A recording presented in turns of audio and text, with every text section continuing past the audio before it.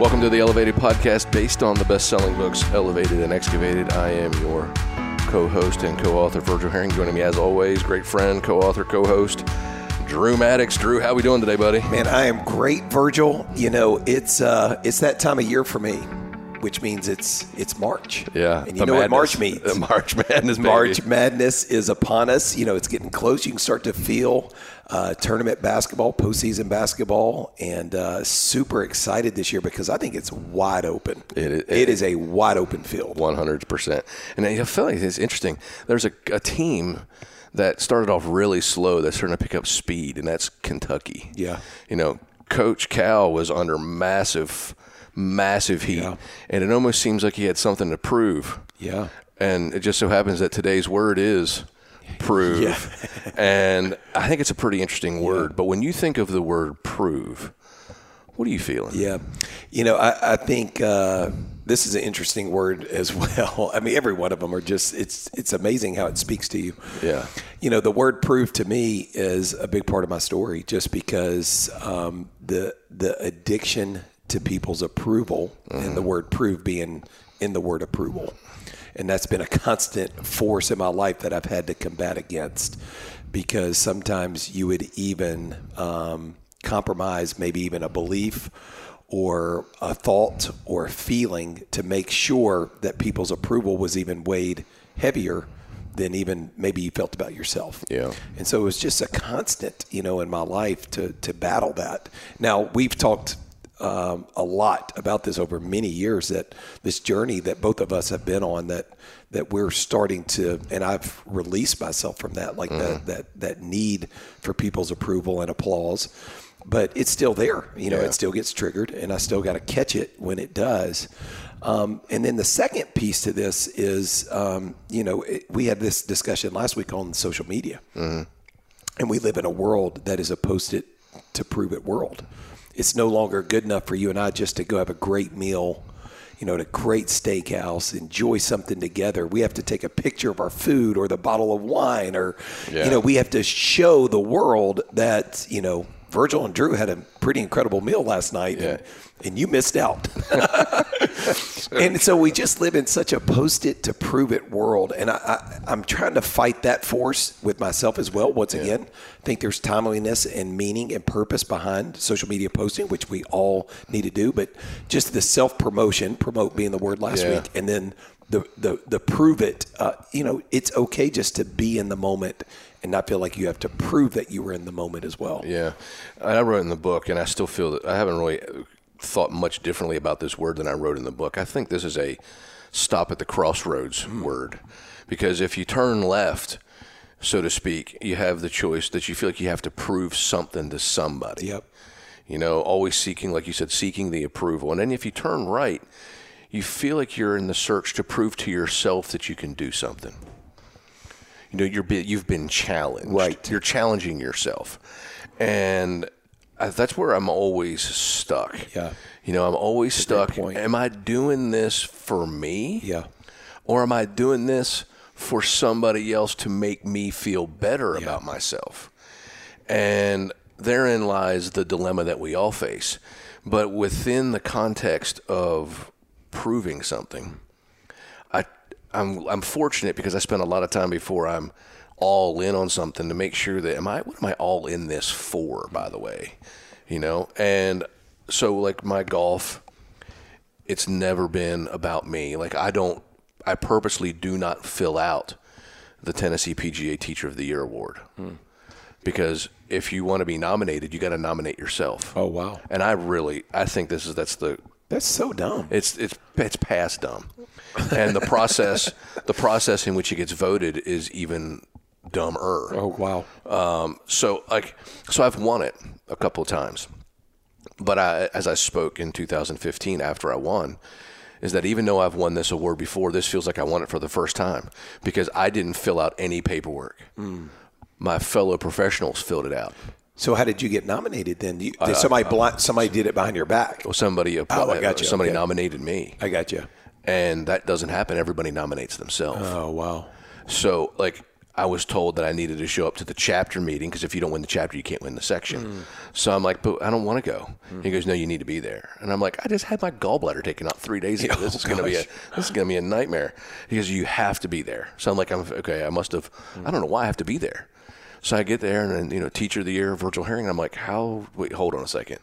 I didn't apply for this. I didn't fill anything out. How did this happen? And there were some guys that went to Mississippi State that I've mentored along the way that kind of put all the pieces together. Wow. I'm like, wow, that's nice. So then when I win this section, it was the most overwhelming feeling that I've had of winning anything because I didn't do anything. No campaign. I didn't no marketing. I didn't call anybody. Yeah. I didn't want to sit in. I didn't defend any position that I have. Wow. It all went through, right? So that was like, I don't go about teaching golf to seek other people's approval. I'm there to help guide people in toward their goals/dreams. Yeah. And to me, I think that that's one of the most important things that I would be wanting to pass on about the word prove is it's really tempting in the work environment to seek approval of your boss because you feel like that's the way to promotion and getting, more money or more prestige in your position. But at the end of the day, I think that there'll be people that could argue this because there's some politics involved in it. But at the end of the day, most people find themselves plowing their way to the top of any organization because they take care of their job. Yeah. They do it for themselves. They do it to prove that they can do it. Mm-hmm. And the fundamentals of proving to yourself it always comes back to what we always talk about. There is a process that you follow. There's the ability to take action on the process. Mm-hmm. There's the perseverance to handle the difficult things that come in front of you, the interference to the goal line, so to speak. There's going to be things that happen in your life that derail what looks like constant progress, but you got to be able to move and shake. You got to be able to bounce off the tackle and keep going for a couple extra more, And those are the things that I remember. And for me, the greatest definition of prove is Tiger Woods winning the 2019 Masters. Like, he didn't have to prove anything to anybody in 2019. Yeah.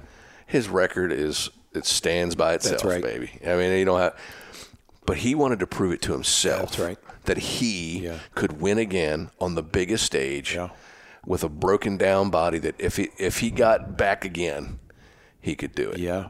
And I just think, I've waffled in and out of being a Tiger Woods fan and not, but that moment was powerful because he proved to himself that he could conquer a mountain of adversity, both personally, emotionally, mentally, and physically. It was a gigantic prove, and overcoming. And he just did it here recently, getting back into the golf game again. I mean, it was amazing watching him play a couple of weeks ago, and to see him back on the course. I mean, still, he looked good. He looked good. I mean, that's what I was going to say. I mean, I know you watch it so much closer than I do, but like, he looked good.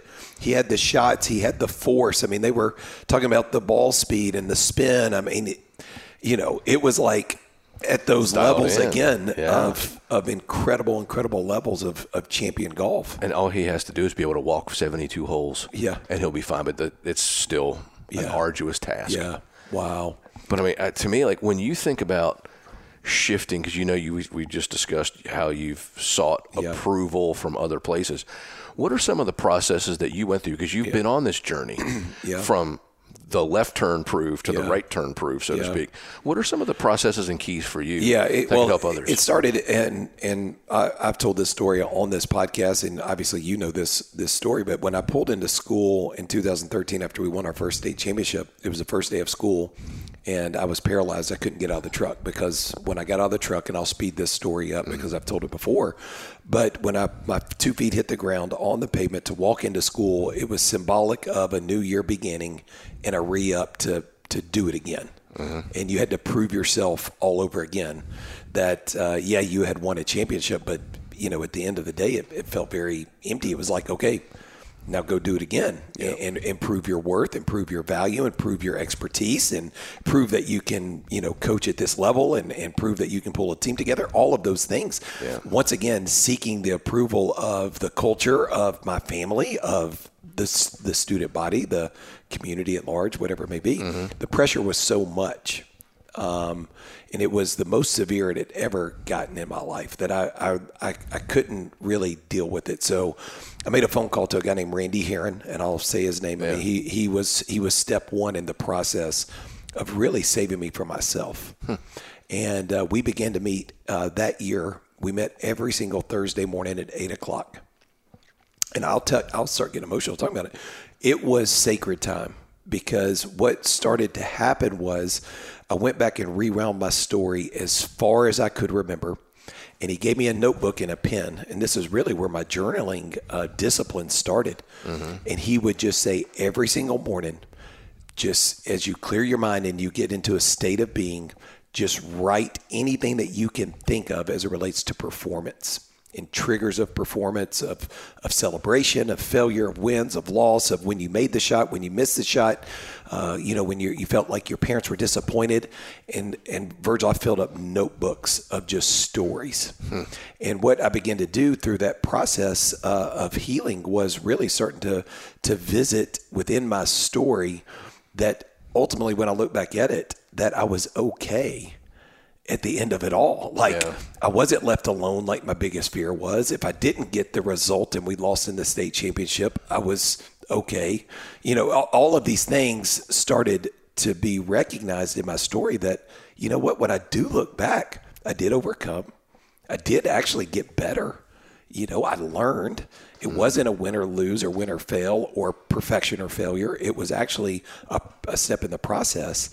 And so we would go back and we would discuss all of those things. So that year was a huge year for me. But recognizing I needed to invite somebody to help me. Yeah. I needed a facilitator of healing. And that's what Randy was to me. Still is.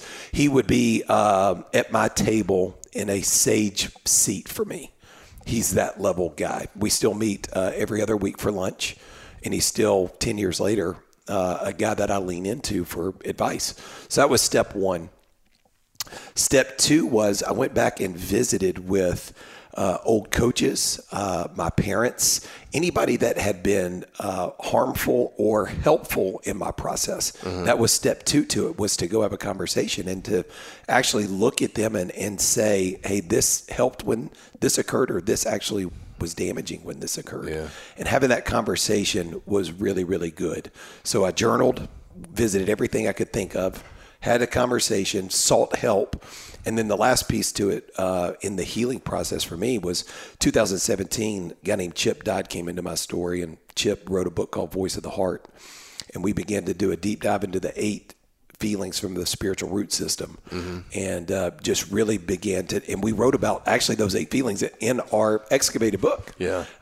Fear and anger and hurt and lost, all the way down to gladness. And he was such an integral part as well, because I began to really feel my feelings. Yeah. And I never had done that. I always avoided feelings, or you didn't talk about feelings. But no, he really encouraged me and walked me through what it meant to feel your feelings and what that begins to look like. So really those 3 elements were so crucial that it allowed me to open my hands up and to release the fear of not getting the approval if I didn't perform at the levels that, I ultimately wanted to. Well, you had to prove to yourself that you could face the fear of the lie that is approval. That's right. What was that feeling like to face? I can't imagine how difficult that conversation would be with your mom and dad. Yeah. And then when it was over, what did it feel like? Because it probably wasn't 1/1000th as difficult as you thought it was. No, and I think that's the thing that I would encourage our audience is, it's never going to be as bad as you would think. And in fact, it's helped our relationship, because it allowed us to lean into each other with more authenticity and more wholeness and more vulnerability. Which vulnerability is really the seed to all relationship growth. Yeah. Because without vulnerability, no trust can be established, no empathy can be released. Yeah. So it really does start with vulnerability, but you've got to be willing. Yeah. I mean, and I love what you're asking here. So it didn't go near as bad. It actually went incredibly well. All my fears did not come true, and as a result, health began to really emerge, and healing, more importantly.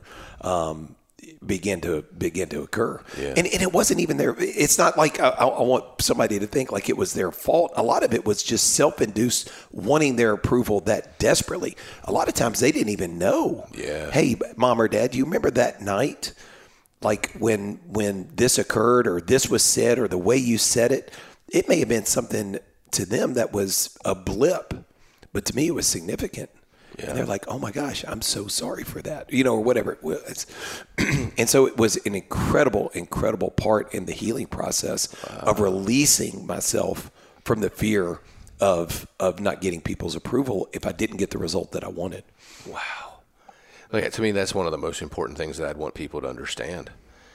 Like, there was just a recent study that by using neuroscience and tracking the thoughts of the mind, that literally 99% of everything that a person is scared of or fearful of never happens. Wow. 99%. That seems so much more than I would ever imagine. Like 1% of the fears that go through your mind in a day, only 1% of them come through. And if we have between 50 and 70,000 thoughts a day, not all of them are fearful, yep. But if let's just say that it's just 1% of the thoughts that go through your mind are fear related about something, that's 500. Yeah. And that means only 5 of the 500 things that crossed your mind that could be fearful could come true today. Yeah. Wow. And if you think about it, 5 fearful things happening a day, still plenty. Yeah. But that's where the anxiety of life comes from. Yeah. It's like as soon as you get on a bad run in life, I mean, you just keep on thinking that it's going to keep happening. Yeah. And I think that there is one of the most important challenges in our life is that to be able to start like next play mentality, like Billis talks about in his book. Yeah, toughness. Which is, yesterday's gone. We can't do anything about yesterday, and tomorrow's not here yet. Yeah. To be able to stay in the present and give it your best in the present moment. Now, that is way easier for me to sit here and say through this microphone 100%. Than it is to actually do because we're influenced by the past. Yep. But I just remember I had an abnormal streak of outrageously good fortune out of college. Like in a very long run of essentially nothing happening that I would consider negative. It was bizarre. And like by the time it was like 2003, that confidence or that string of success, it begat more success. It created a mindset that I am going to be able to do it again. I'm going to be able to do it again. But what's interesting is that as soon as I had my first kick in the teeth, it rattled my confidence, and I started to think that I started to do statistics in my head. I just had an 11-year run of really awesome. And now, does that mean I'm going to be on an 11? It has to equal out at some point. Like that's where my mind went. Wow. It has to, and I almost feel like I started to bring on more negativity, which then made me feel like I had to prove something. Yeah. And I started down the road of trying to get accolades, through my teaching, through tour players and I started to put pressure on myself. Not that I ever got that approval and this was before social media too, so there was no like posting or anything, but I just kept trying. And then, you have your first child and like everything that you thought was important. Like in 2005, I'll never forget it, man. I was just like, nothing mattered. Like everything that I thought about what was important about teaching golf, helping people win on TV, get these kids scholarships, and all the pressure that I put on myself. When Lucas was born, like my entire life, like it was like a Control-Alt-Delete reset, and everything went to, that's the most important thing. And my whole life shifted off of my son being born. And then I would say I have equilibrium. I've had plenty of great things happen and plenty of difficult things happen. But it was really strange how confidence can really make you like think that more great things are coming, and how the first sign of adversity can make you start to question, is this the end of my run? Right. Probably what Michael Jordan felt at some point, Kobe felt it at some point, Shaq for sure. Yeah. It's like, is it over now? Right. And probably Tiger Woods has probably been through it like 5 different times. Yeah. Is this it?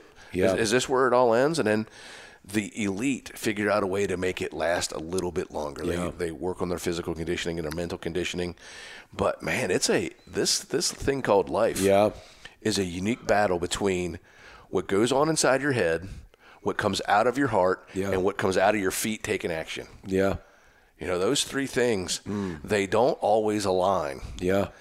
And sometimes, and if you've read the book that Malcolm Gladwell wrote called Blink, when to trust your gut and when to trust your brain. It's one of the best books I've ever read. I strongly encourage anybody, if you're starting to question, you know, sometimes you think about something, your brain takes control, and it should be something your gut's been telling you for months. Yeah. Or when you should be trusting your brain instead of your gut. It's really a fascinating book. But I am errant when I use my mind too much and don't trust my gut enough. And that took me a while because that proved to myself that my instincts were better than I was giving them credit for. Wow. And I think a lot of people struggle with one or the other. Yeah. Some people trust their gut too much, and some people trust their brain too much. And there's actually verified balance points on when you trust your brain and when you trust your gut. You brought up in the opening, and I thought this was. I've been thinking about the whole time we've been sitting here talking. Now, you know, the being at the crossroads of turning left, you know, having to prove to other people, but then there's also this healthy side of prove that you said of, you know, sometimes proving to yourself that you can take the risk, take the shot, make or miss. You're still willing. Or maybe it's a challenge or an obstacle or a struggle, and you rise up to meet it, or you put yourself in an uncomfortable situation for growth to occur, and you prove to yourself that you can do it. Do you have a story when you think back over your life of when, like, you recognize this hunger to prove to yourself that you could do it? You put yourself in a situation that was maybe a stretch situation or a growth situation, and you're like, man.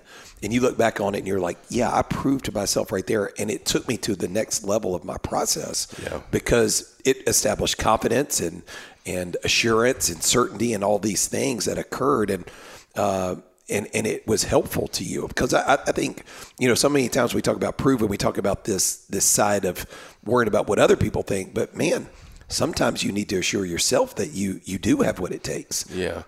I would probably say, I've had a handful of small wins, but the biggest one occurred in 2000. So I graduated in 97, and I became an employee at a golf course that's no longer around called Through the Green.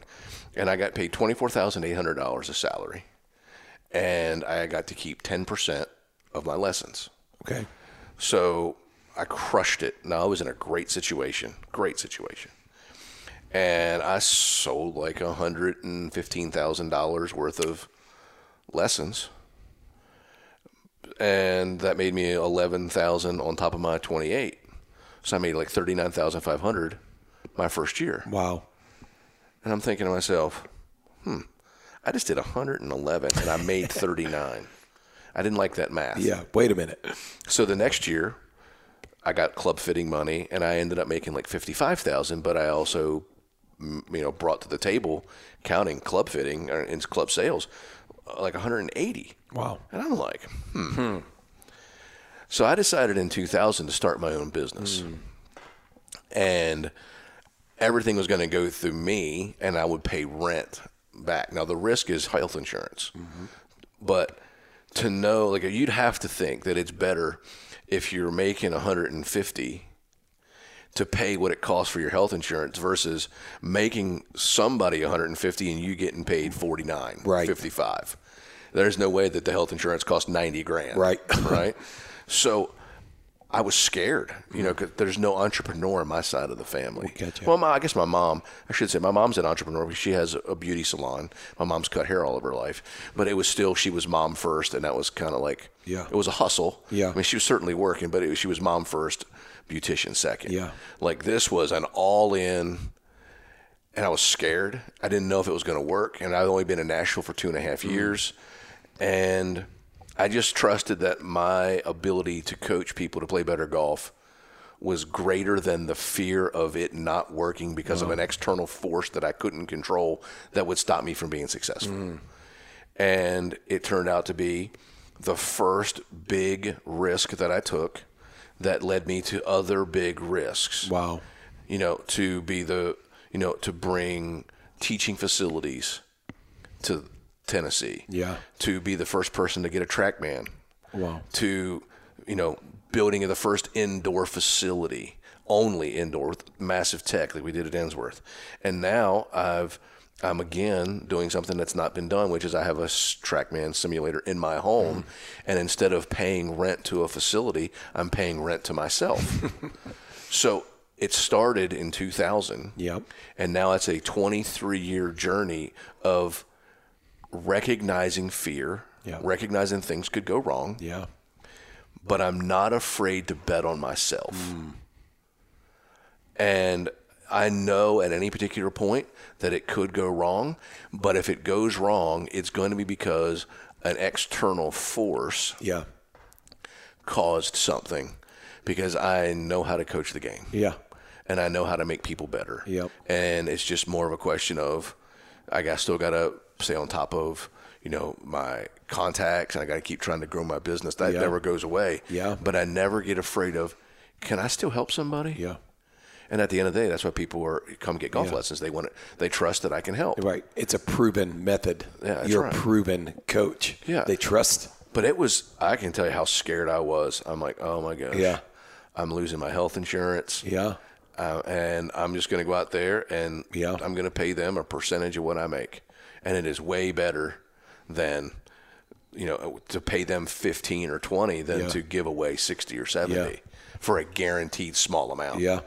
So that was, and that's proving to myself. I wasn't trying to prove it to anybody that I could do it. I just knew that the numbers didn't add up to me. Yeah. And I needed to start believing in myself that I could do it. And I wanted to prove to myself that all of the fears that I had about being an entrepreneur weren't real. Yeah. Yeah. Wow.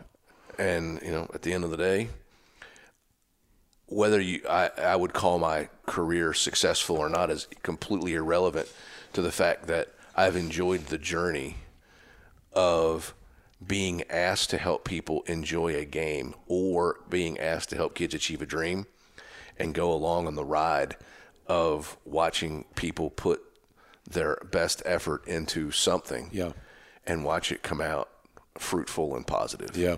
That's amazing. It's one of the greatest gifts. Oh, wow. Coaching is something else. Yeah. Man, it really is. Oh, thanks for sharing your story too. I mean, that's just, I think if we're to the point where it's about time to start closing this word out, which I just love what you presented off the top, the proving to somebody versus the proving to yourself. And I just want to jump on what you just said, and just as it relates to, really proving to yourself that you have what it takes, because you do have what it takes. You were created with value, for purpose, with worth, for a unique and divine opportunity before you. Now, the thing that I heard in your story, and when I think about proving to myself, there is an element of risk.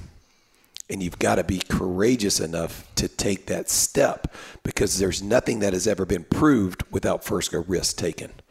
And so when I heard your story, and I think about moments in my life, whether it's this new journey I'm on with Ashley Home Furniture Stores, or when I went into coaching, or when we wrote a book or launched a podcast, there was an element of risk along the way.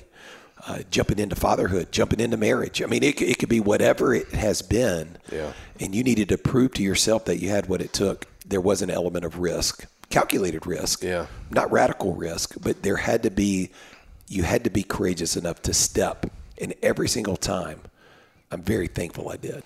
Yeah, basically courage is not the absence of fear. It's the fact that you feel the fear and you do it anyway. Yes. Or you move into it anyway. And I think that's the end of the day. That's the hardest part of life, is knowing where your lines are in the sand of where is too much risk. Yep. Where is it? This is probably not a good decision. Mm-hmm. So self-awareness is really critical in the risk assessment, to then know that you are trying to prove it to yourself versus whether you're trying to seek approval for someone else. And there's that line is like, you have to know, you can't try to prove anything to yourself if you don't know who you are. Yeah. Right. So self-assessment of what you are doing, how much passion do you have, how much are you willing to invest in yourself to prove to yourself. Yes. And I think that's good. That's probably the most important part for me is you have to know those particular facets before you can actually make a judgment call on whether you're making a good decision or not. Yeah. But when you have those things in alignment, even the biggest fears are conquerable because you have the process aligned and you know how to handle them. And when you have the process understood, the process would also, at some point in that process, know you're going to have to face adversity. Nothing is going to go exactly as you've seen. And we've talked about it before, and I know this is one of your favorite lines. Everybody's got to get punched in the face. You know, Mike Tyson said it great. You know, everybody's got a game plan until I punch him in the face. And you get punched in the face, that's going to happen in every single thing that you do. Are you prepared for it? Yeah. And if you're prepared, it seems like it's a pretty good time to take that risk. So, I thank you for sharing your stories. These are every single one of these have a life of their own, and this has just been so much fun. So, thank you, Drew. So, thank you out there for following along in our elevated, excavated run and our journey. If you're interested in our books, you can feel free to go to Amazon.com and look them up there. For Drew Maddox, I'm Virgil King. Have a wonderful week, and we'll see you next week for another word out of Excavate.